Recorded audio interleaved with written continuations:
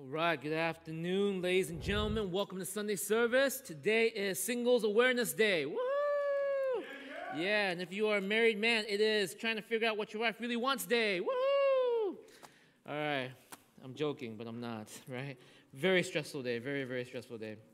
We are in a series called Foundations. We're in a series called Foundation, and I want to this is the last part of this series for now. I'm going to revisit this series of Foundation Part 2 sometime in the summer. But as we end this, I want to give you the kind of the background of why, again, we created this series. Again, from year 2020, we had a lot of great things that happened within the church, but we also saw in 2020 that there were a lot of walls being built because of whatever social construct narrative that was going on in the world around us.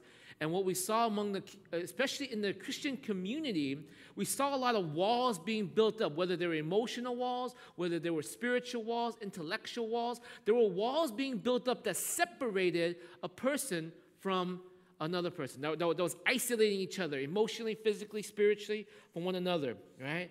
And so the leaders got together and really prayed about this and believed that this year what we wanted to have happen was a year where we're calling it actually Beyond the Wall, a year of restoration, right? Beyond the Wall, a year of restoration. That is going to be the theme and the driving voice of this year for our community here at TLC, right? And what we're trying to say here is we want to bring restoration back to relationship. We want to bring restoration back to our connection to God and how we've lost that along the way. We want to bring restoration by breaking down these walls and bringing people in again, right? Or going out and reaching people, because the one thing we saw and one thing we realized is maybe these walls were built up and maybe these relationships were cut dry, not because we had a difference of opinion, but maybe because our foundations have been clouded. Maybe we've lost picture of the foundation that is in Jesus Christ. And that's why this series was created, because we wanted to kind of restore the biblical foundation of why we exist as a church, as a community, as a believer who follow after Jesus Christ. We want to go back to the foundational roots of what that means so that we can bring change and break down walls this year. And so past month or so, we've covered a lot of crazy topics. The first topic we've covered was we need a God that's big enough to deal with life's deepest needs like justice, needs like morality, purpose, suffering. We need a God that is big enough to help answer these questions in our life. And what I try to portray to you or share with you is that in Christianity, you have that. You have a resource for that. All other forms of belief, including atheism, has to borrow or become inconsistent as they hold on to their beliefs when it comes to areas like justice, morality, purpose, and suffering. But Christianity gives you the resource to be honest and to be consistent with that, right? We covered topics like we can find this God, that in Christianity you can find a God, that he is not impersonal, but he is personal, that he is creating around you all over these disruptive sites, these disruptive moments to bring you into connection. He will bring something along your life that kind of disrupts it for a moment so that you, in that moment, would have to turn aside and move towards discovering who he is, and he can be discovered, right? We talked about the reason why a lot of believers and people, while we act the way we did, while we were so vitriol in our words, while we were so angry and hated in the way we expressed these words, was probably because we don't understand the biblical foundation of sin. See, the biblical foundation of sin tells us why we act the way we act, that we're self-centered in our nature. We want to be like God. We don't trust that God is good for us, and so we go out there trying to have that control for ourselves, and then keeping that control, and in creating that control, what do? We turn our focus towards ourselves, and we go out and we do things that ends up being evil, self-centered, self-motivated, whether it's good or bad, right? The biblical doctrine of sin tells us why in the heart of every human is a self-centered bent that seeks for its own personal fulfillment. Then last week we talked about how the Bible is the final word of God. That to navigate this word, you got to trust that the Bible is the final word of God. You can't go out there and just go out based on your feelings and based on the hype that's going on around you or the culture around you. You navigate the world around you based on the truth that the Bible is the final revelation of Jesus, revelation of God in Jesus. That Jesus is the last word that God has to say to us. In everything, Jesus is the final revelation, final salvation. You can't top him. You can't add to him. You can't improve upon him. He is the final word. And if you would hold this word faithfully, you can begin to break down walls and restore relationships. And so the last part of this series today, I want to talk to you guys about the biblical doctrine of salvation. Okay? Salvation. Okay? We're going to look into a passage in the book of Ephesians that pretty much gives you the panoramic view of what salvation looks like and all the blessings of salvation. We're going to do a survey about that, of salvation in Jesus Christ, in this text. Because in this text, what we're going to see is that in the Christianity, there's so many multidimensional areas of blessing. This text gives you a big panoramic view of it, and salvation encompasses in this text itself. Ephesians chapter 1, verses 3 to 10. We're going to learn 4 things.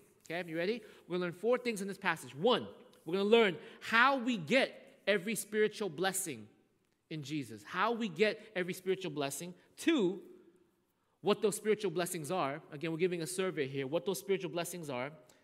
3, why we can have that spiritual blessing. And then 4, how to know that you have them. Okay? So in this text, we're going to answer 4 things. How we get every spiritual blessing. What those spiritual blessings are. Why we can have that spiritual blessing, and how to know that you have them. All right? Open your Bibles to Ephesians chapter 1, verses 3 to 10. Ephesians chapter 1, verses 3 to 10. Move on there. Ephesians chapter 1, verses 3 to 10.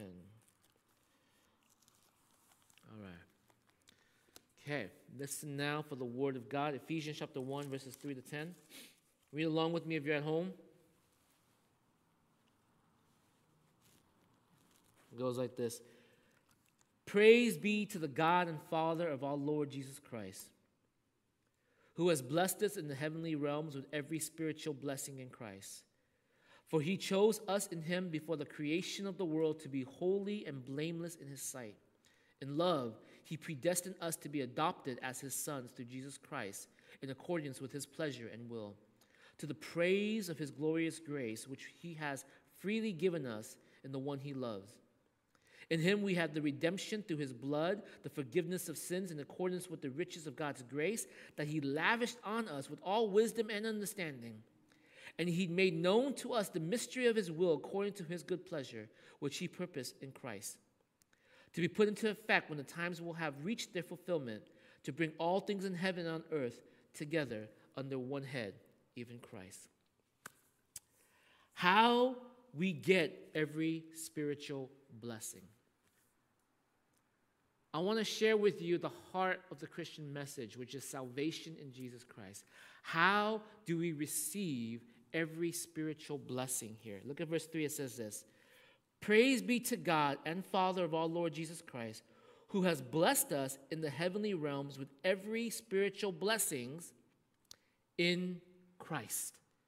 Who has blessed us with every spiritual blessing in Christ. How do we get every spiritual blessing? The answer is very simple. To have salvation is to be united with Jesus.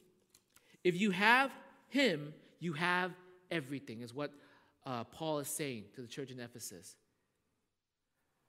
To have every spiritual blessing is to be united with Jesus. If you have him, you have everything. Now, how are we united in Jesus? How are we united in Jesus? What does that mean?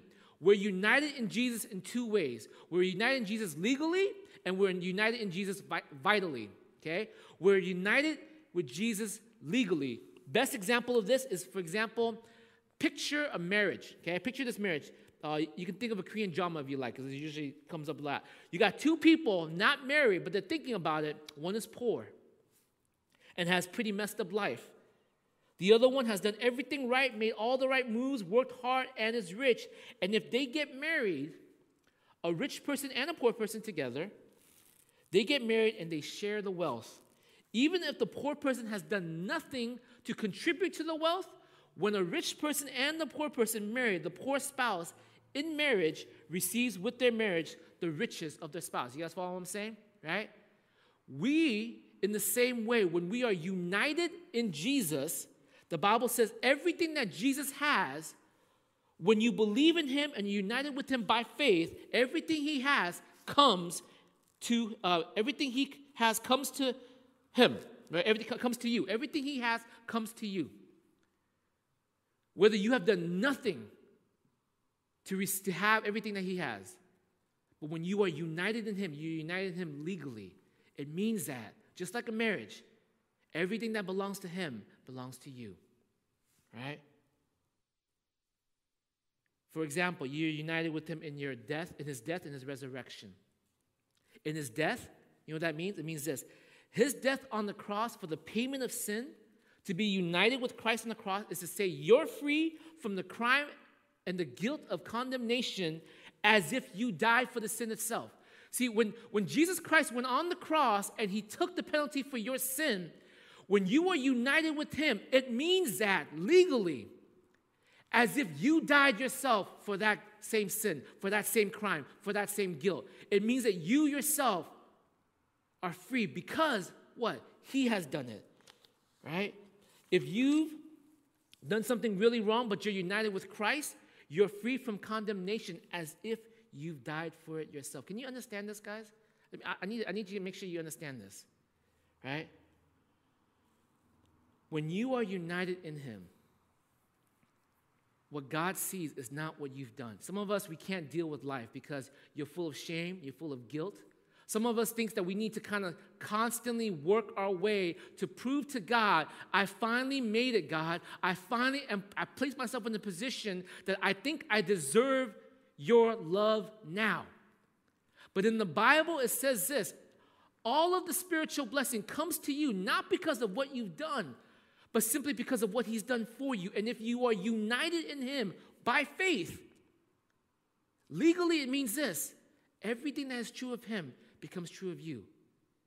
If he died on the cross for you, if he paid the penalty for you, it literally means that it's as if you paid the penalty yourself. You ever got a parking ticket or a speeding ticket or a stop sign ticket, right? Whenever you get one of those tickets, okay, you get this ticket, and here's the thing. I remember back in the days when I was in college, I was a really poor college student, and I remember my youth pastor, when he would come by and visit, right? And we'll have bills all over the tables because we're poor. So we have all these bills over the table just to remind us, like, don't buy food, pay your bills, right? That's stuff. And so he would come to the house, and he would, walk around, we would joke and stuff like that, and he would find one of these bills. And I remember one time clearly, he grabbed the bill, and he paid for it. I didn't know it. I was looking for it. I was like, where's my bill, right? And then I went online, I was like, oh my gosh, I need to go find the bill. And it says balance 0. And part of me, I was thinking, should I call them and say, I didn't pay for it, trying to be honest, right? But I was like, I should do that. So I called, I was like, hey, did you guys make a mistake? I had this bill for a stop sign ticket, and I don't see the balance anymore. And it says, it's been paid for already. I said, yeah, who paid for it? I said, we don't know. It just says the bill's been paid, right? Later on, I was talking about this, and I found out that my youth pastor paid the bill for me. And because he paid it for me, it's as if, according to the government, I paid it myself. I went away scot-free. That's what it means to be legally united in him. That whatever he has done is pretty much what you have done, right? It's as if you've done it yourself. But it also means this. We're united with him not only in his death, but we're united with him in his resurrection. Jesus' resurrection was his reward. Did you know that? His resurrection was his reward for his service, his vindication, his triumph. And what this means is that all things that Jesus Christ deserves, all his honors, when you are united with him, it's to you. Everything that is good about him, all the honor about him, God looks at you and says, what is true of my son is true of you. So it makes no sense sometimes when we live ourselves in the guilt of our lives, right? When as brothers, sometimes, one of the main guilt of sin, of shame that we always have is our secret seduction to pornography or sexuality, right? And oftentimes we use that as this crutch to believe that I am no good, I am not great, I cannot be loved, God cannot possibly care for me. But in Jesus Christ, not only are you forgiven for that completely, as if you've never done it, but on top of that, you've been given the honor that Christ has been given. You are a son of God. You are the glory of God. You are the righteous of God. Not because of what you've done, but because you are legally united to Jesus, because of your faith in him. That's how it works. And same thing goes for sisters. Sometimes you look and in your inward jealousy, in your desire for comparison, in your points to pick and choose what you think is good and not, and you feel to yourself, I have not really accomplished something, or the evil that's in your heart when you think of somebody in your jealous comparison. To be united with Christ says what? I have forgiven you. I have forgiven you, and you are not some broken, messed up girl who needs to find justification in comparing yourself with others. But you are my daughter. And what is true of my son is true of you. You are my righteous. You are the apple of my eye. You are the precious of my soul. You are mine. That's what it means to be legally united. Right? The question is how we get every spiritual blessing. It's being united in Jesus. But so that's legally, but vitally. You know what vitally is? Vitally works like this.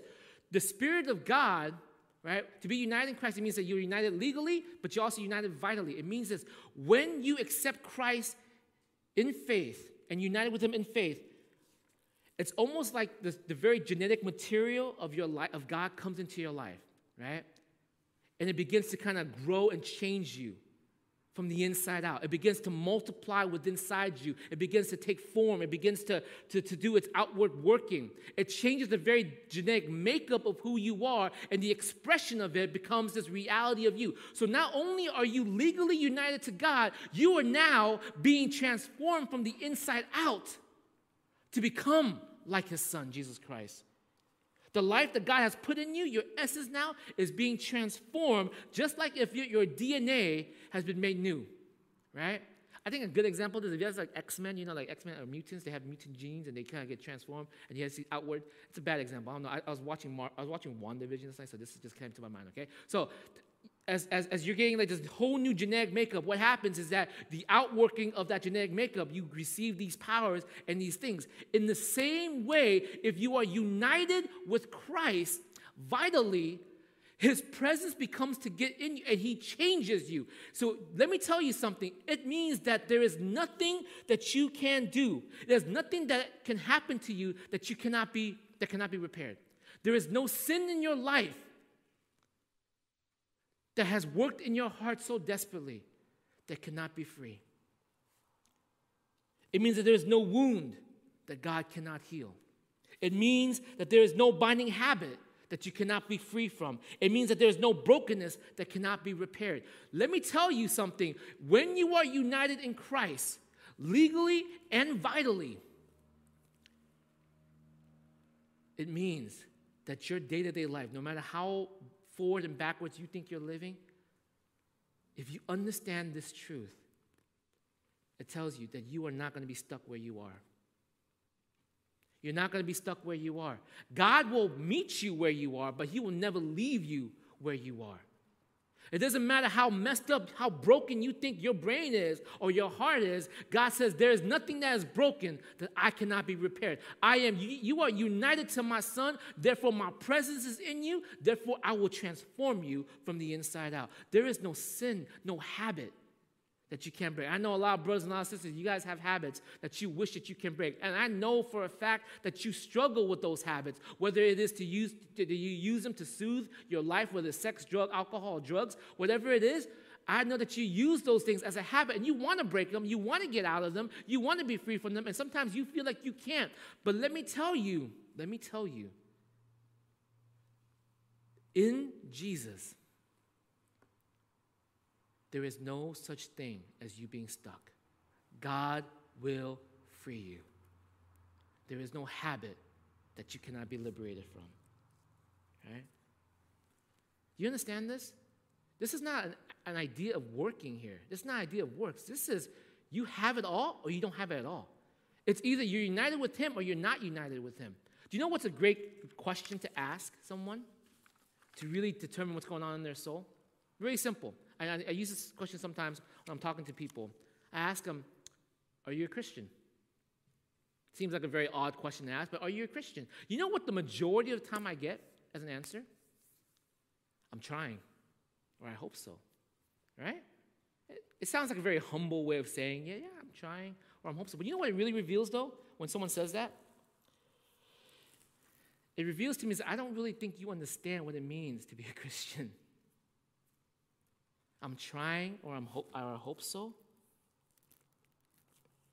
It's because you either have every spiritual blessing in Christ, whether it's sleeping and it's nascent and it's ready to bloom and grow and to encompass you, or you have nothing.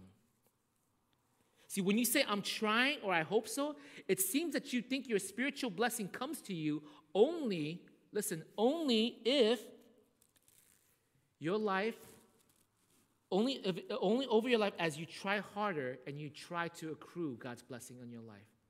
You think, when you say, I'm trying or I hope so, you have a very skewed understanding of God's blessings, of God's salvation. You think that you need to try, you need to accrue, you need to work harder so that that blessing will come to you, so that you would be united with him, so that you would legally or vitally be transformed by him.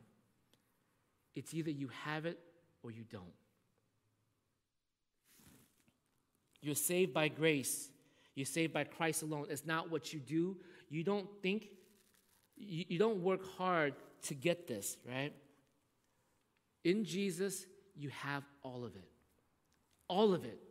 Let me tell you, you have all of it. You are completely free in Jesus Christ.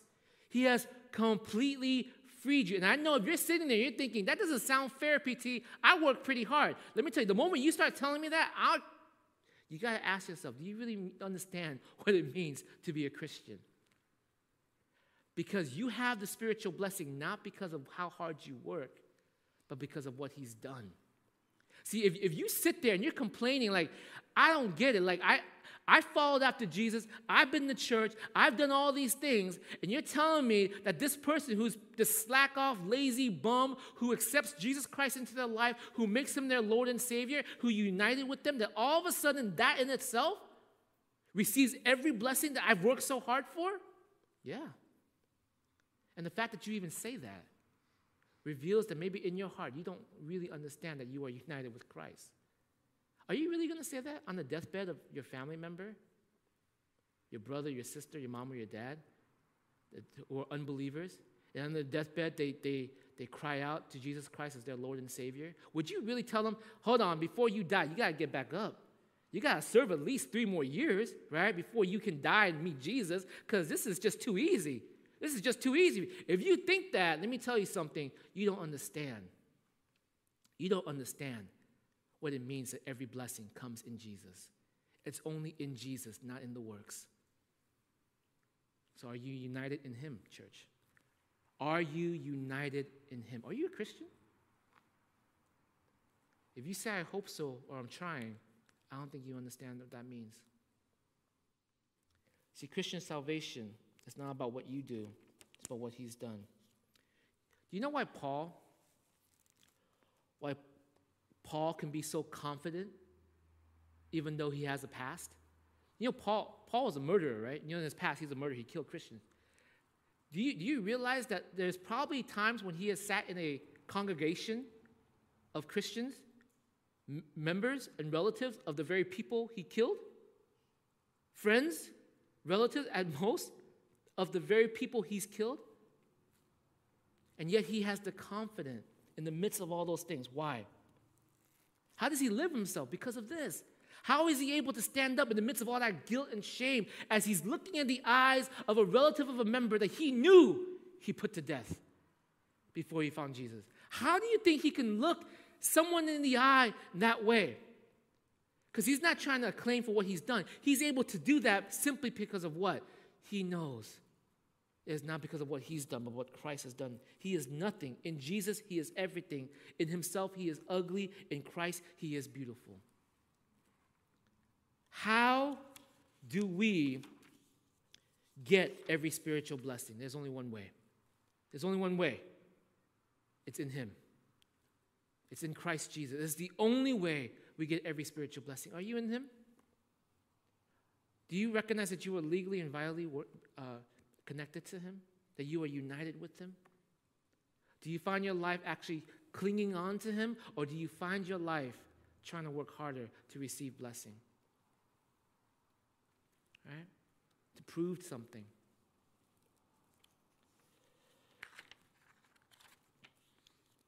How do we get spiritual blessing? In him. What are those spiritual blessings? So check this out. What are those spiritual blessings? This is just a survey, okay? There's a lot more, but in this passage, it gives you a overview, a panoramic look of what those blessings are. Those blessings of what it means to be in Jesus, united in Jesus. Look at verse 5. It says this. For he predestined us to be adopted as sons through Jesus Christ in accordance with his pleasure and will. One of those spiritual blessings, there's three of them. One of those spiritual blessings is adoption. Adoption. Okay? See, a lot of us in ancient times, when we think about adoption, it's probably not the same way that the ancient writers think about adoption. In ancient times, when Paul was writing, people don't usually adopt little children the way we adopt little children. In back days, people adopted children because they wanted to, not because they wanted to raise the child and have their own child and kind of love upon them. They adopted the child or person because they needed and wanted an heir, someone to continue their legacy, someone so they can build a lineage with. They adopted a person. So sometimes they do adopt a child, but guess what? Sometimes they adopt a grown adult. Sometimes they adopt a grown adult so that that adult now will be the heir. See, if you have a rich adult who has no heirs, what he would do is he would adopt an older relative of his or an older person. And he says, now you are my heir. Everything that is mine now belongs to you. Paul is saying, right? Paul is saying, in Christ, man and woman, slave and free, Jews and Gentiles, all are equal heirs of every spiritual blessing. See, the person who adopts you is not your boss, but now is your father, which means you have access to intimacy, security, and personal identity. See, you have an identity now. You're not some random kid or you have been given an identity because of your adoption here. What are the spiritual blessings that comes from being united in him? You are an heir to his throne. You sit with Christ as an heir to the throne of God. You are his child. Right? Again, best example I've used so many times is like the adoption of, when Brad Pitt and Angelina Jolie adopted Paxton, right? Is it Paxton? Maddox from Cambodia, right? And I was like, was it Vietnam? I can't remember what it was. It was one of those Asian countries, right? So Maddox, adopted, and I'm like, I remember when we first got adopted, I was like, man, that means that Maddox is an heir to the riches, to the honors, to the accolades, to the reputation of Angelina and Brad Pitt, right? Jolie. So this kid, from obscurity, nobody knew who he was. He was probably eating rice off of the ground because he had no food to eat. God came in, took this kid out they came and took this kid out and put him in Beverly Hills. And now everything that's true of them becomes true of this kid. That's adoption. He's now the heir. And in the same way, what are the spiritual blessings that you receive to be united in Jesus? You are adopted by God. You're nobody. We're nobodies. And yet, whether we're slaves or free, Jews or Gentiles, man or woman, we equally receive the spiritual blessings of adoption. You and I in Jesus Christ are the sons and daughters of the living God. But what's the second blessing that we see here in the passage? Okay? We see verse 10. Just look at verse 10. Verse 7. In him we have redemption through his blood, the forgiveness of sins in accordance with the riches of God's grace. The second spiritual blessing we receive is a spiritual word called redemption. So we receive adoption as a spiritual blessing, which is amazing because your identity now is not in what you want to create of it. Your identity is what Christ has given to you. You have been given a new identity, but now you've also been redeemed. The root word of the word redemption, it means you're being bought out of captivity. Okay? The picture is that we were all slaves. We were all slaves to something. And what God has done is that he has bought us out of that slavery. He has defeated the master that has enslaved us and brought us into freedom. We're all slaves to something. We're all living for something, whether it's your children, your career, your relationship, your money, whatever it is, your popularity. You are all slaves to some sort of master. And whatever you are living for is your master. If you're living for your reputation is your master. You will do everything you can to protect that master. You will do everything. You will bend over backwards. You will make a fool of yourself. You will cheat. You will lie to protect your reputation.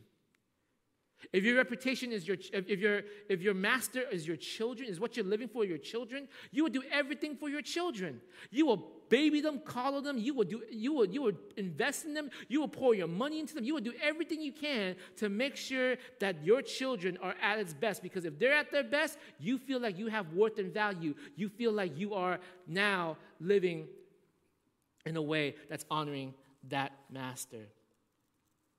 See, everything that you live for, money, sex, power, reputation, everything that you live for, all these masters, you know what they do? They will force you to bow.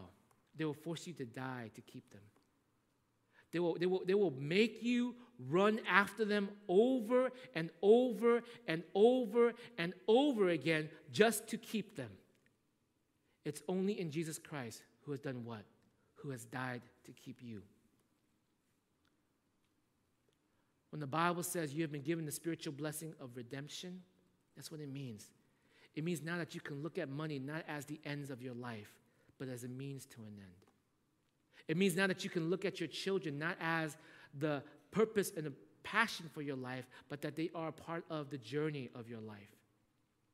That you can now look at your career not as the end goal of your life, but that your career is the purpose for which you will carry out God's goal for your life. See, it frees you. Only in Jesus Christ that we see a master who is willing to die for you.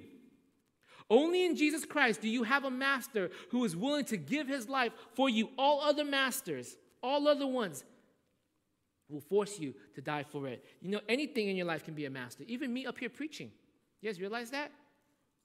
Me up here preaching. I'm preaching, by the way. Up here preaching. If my preaching is done so I can feel like I'm a worthwhile person, if my preaching is done so I can feel like I'm successful, if my preaching is done so that I can look around and say, oh, check this out, look at how many people I've helped, in that case, my preaching has become my master, and I'm serving my preaching, and my preaching is not serving you. Anything can become a master. It's not just about negative things. Anything in your life can become a master. Your identity is in something. If God is not the absolute center of your life, you are being held captive by something else. Your relationship can be a master. If God is not at the center of that relationship, think about it. You're being held captive by that relationship. Oftentimes when I counsel brothers and sisters, or I counsel brothers who've been broken up, oftentimes what I hear, and I hear as a rhythm, is that God wasn't really in the center. He was a tool for that relationship. Oftentimes what I hear is that God was used as a way to continue that relationship, because what was most important was maintaining that relationship and doing what makes sure that I can keep that relationship, rather than doing what is right for that relationship. And sometimes doing what is right for the relationship means that you're going to have to disappoint the person in that relationship with you. You realize that? Oftentimes when you are being held captive by your family, your children, your husband, your wife, You know, what I usually hear a lot of times is that it's because most of the time the struggles, the pain, and you know, parents would come to me and say, why are my kids like so disruptive? Why they're not obedient? Why are they leaving? Why are they all... I say, well, when was the last time you placed God in your in that family structure of you, that he is the center of it? Because when God's not the center of it, what you've made is that you've made your children, you made your husband, you made your wife the center. So you do whatever you can to make them happy. And now that they are gone, now that they have disappointed you, not that you've lost your personal identity. Right?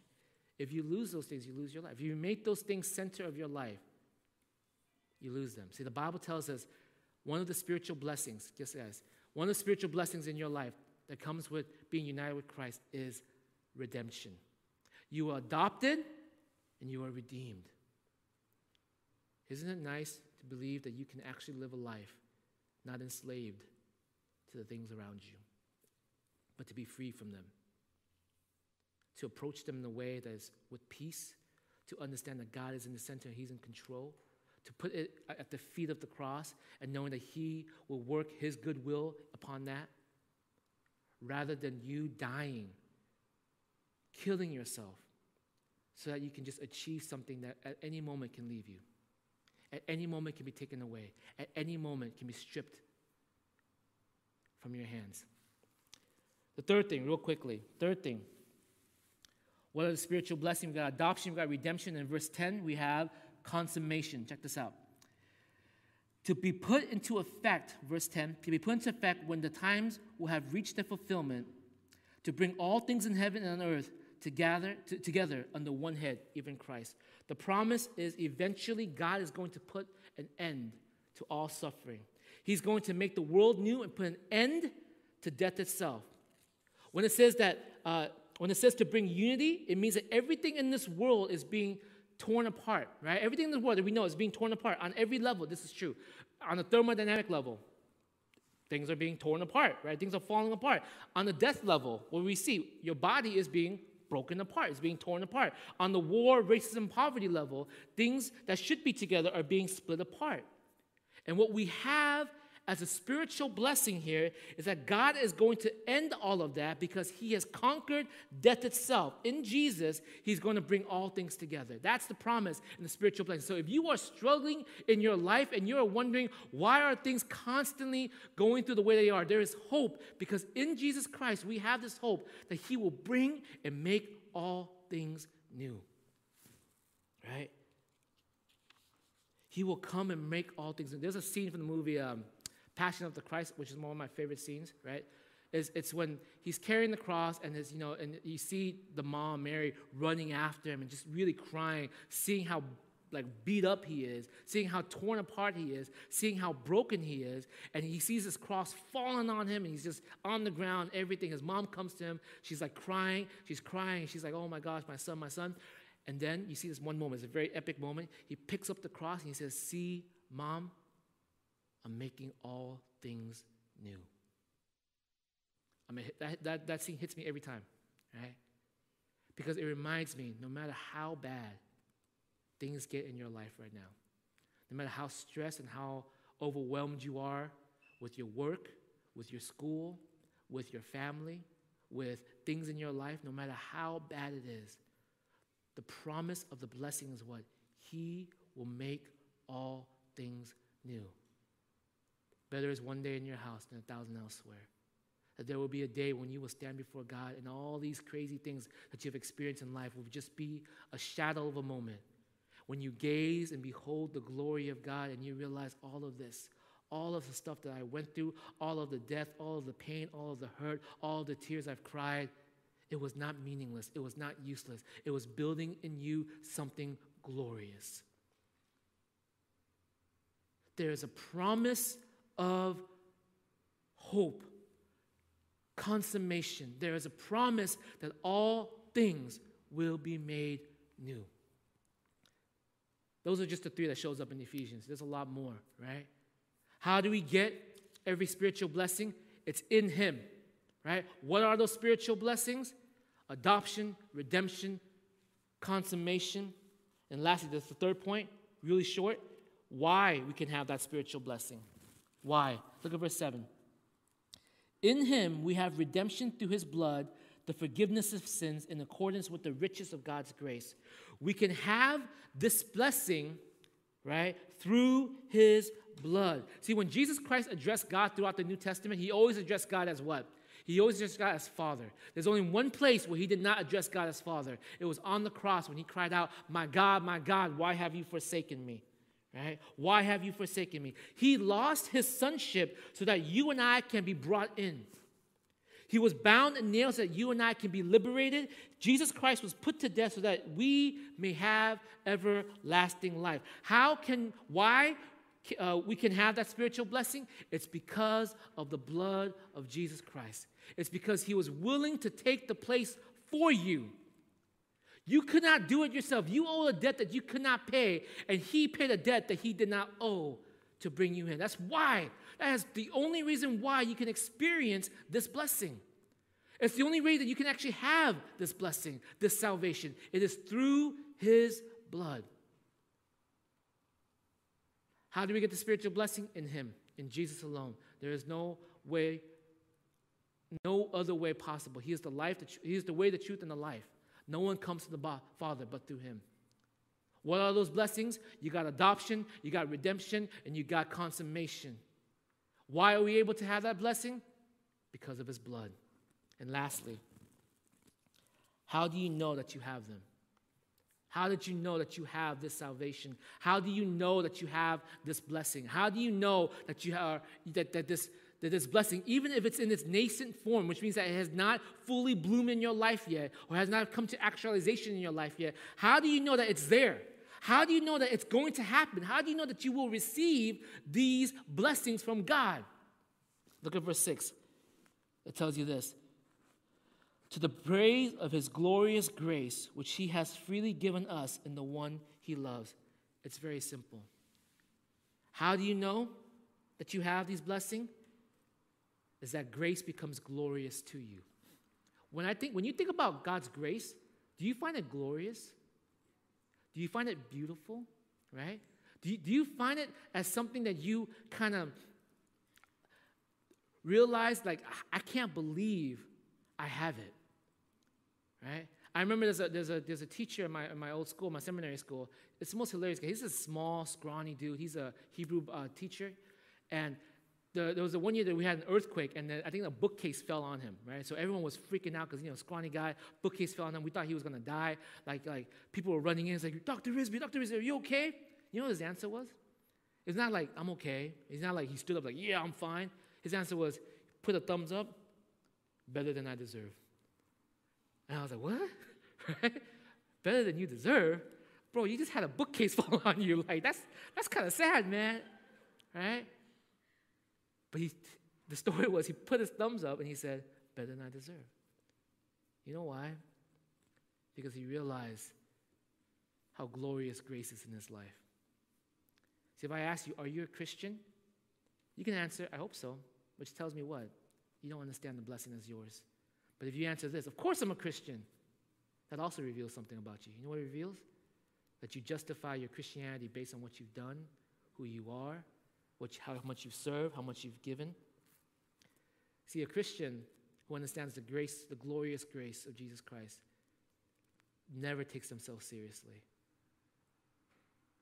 Are you a Christian? You would say, what a joke, huh? Me, a Christian. How is that even possible? Right? What did I even do to deserve this? Nothing. See, a Christian does not take himself seriously. They laugh about their faith. They laugh about their position because they cannot even possibly believe that it's theirs. How do you know you have the spiritual blessings and the salvation of God? Do you see God's grace as glorious in your life? Or when we talk about grace, you're like, yeah, that's something I have. It's cool. One more thing I have. Right? The answer to that question really determines whether you understand, whether you are truly united in him, whether you have the adoption, redemption, and consummation that comes from him, whether you really are bought by the blood of Jesus Christ. Because if grace is not glorious to you, grace is not, because if something is beautiful to you, what do? You talk about it all the time. If something is beautiful to you, it shines forth from who you are. If something is amazing from you, it's easy to see it, right? You know, oftentimes, sister, when I tell you guys to, like, you know, just bring your future boyfriends to let me see, you know what I'm really looking for, right? I'm not really looking for anything like, do they make money? I'm really looking to see if grace comes out. I'm really just looking to see if there's glory, if there's a humbleness and there's a not so seriousness about the grace that's in their life. That they see grace as beautiful. They realize they don't even deserve it. What I'm not looking for is someone who's trying to make it up, right? I've seen that a lot of times too, right? Boys come up to me and they'll be like, oh, yeah, let me tell you all these things about the Bible. I'm like, oh, it's nice, it's cute, right? So you can read, good, right? But is grace prominent in your life? Is grace shining forth from your life? Is it beautiful to you? Because sometimes when I look at you, when I talk to someone long enough, I can tell specifically what is actually beautiful to them. I think you can too, if you're discerning enough. You can talk to somebody long enough and you can recognize, I don't think they think grace is glorious. I think they think this is glorious. How do you know that you have the blessings? Is grace glorious to you? Is it beautiful to you? Is it so much so that you live your life just proclaiming it, expressing it, living it out? Right? That you don't take your life so seriously in terms of your reputation, your worth, your value. You don't take what you say so seriously, but you take who Jesus is, with utmost seriousness. Let's pray.